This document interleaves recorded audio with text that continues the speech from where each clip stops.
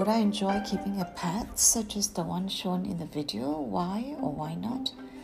My very first reaction is to say that not only would I enjoy keeping a pet like the macaw, but I would be positively exhilarated. The macaw is such a stunning bird that many of us only get to see when we visit our local zoo.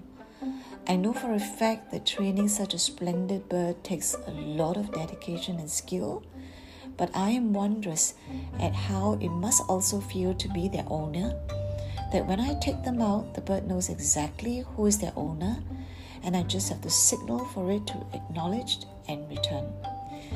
I would also enjoy keeping a pet like the macaw very much because once trained, the bird is not chained but free to take flight. To me, it is cruel to imagine keeping a pet but putting it on a short leash all the time. At the same time, I must also admit that to care and train a macaw would take immense patience and skill.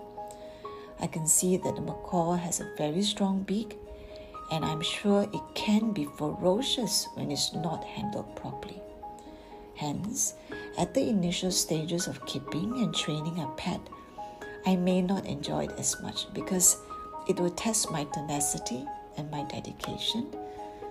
But honestly, for a magnificent pet like this, it may just be worth it all.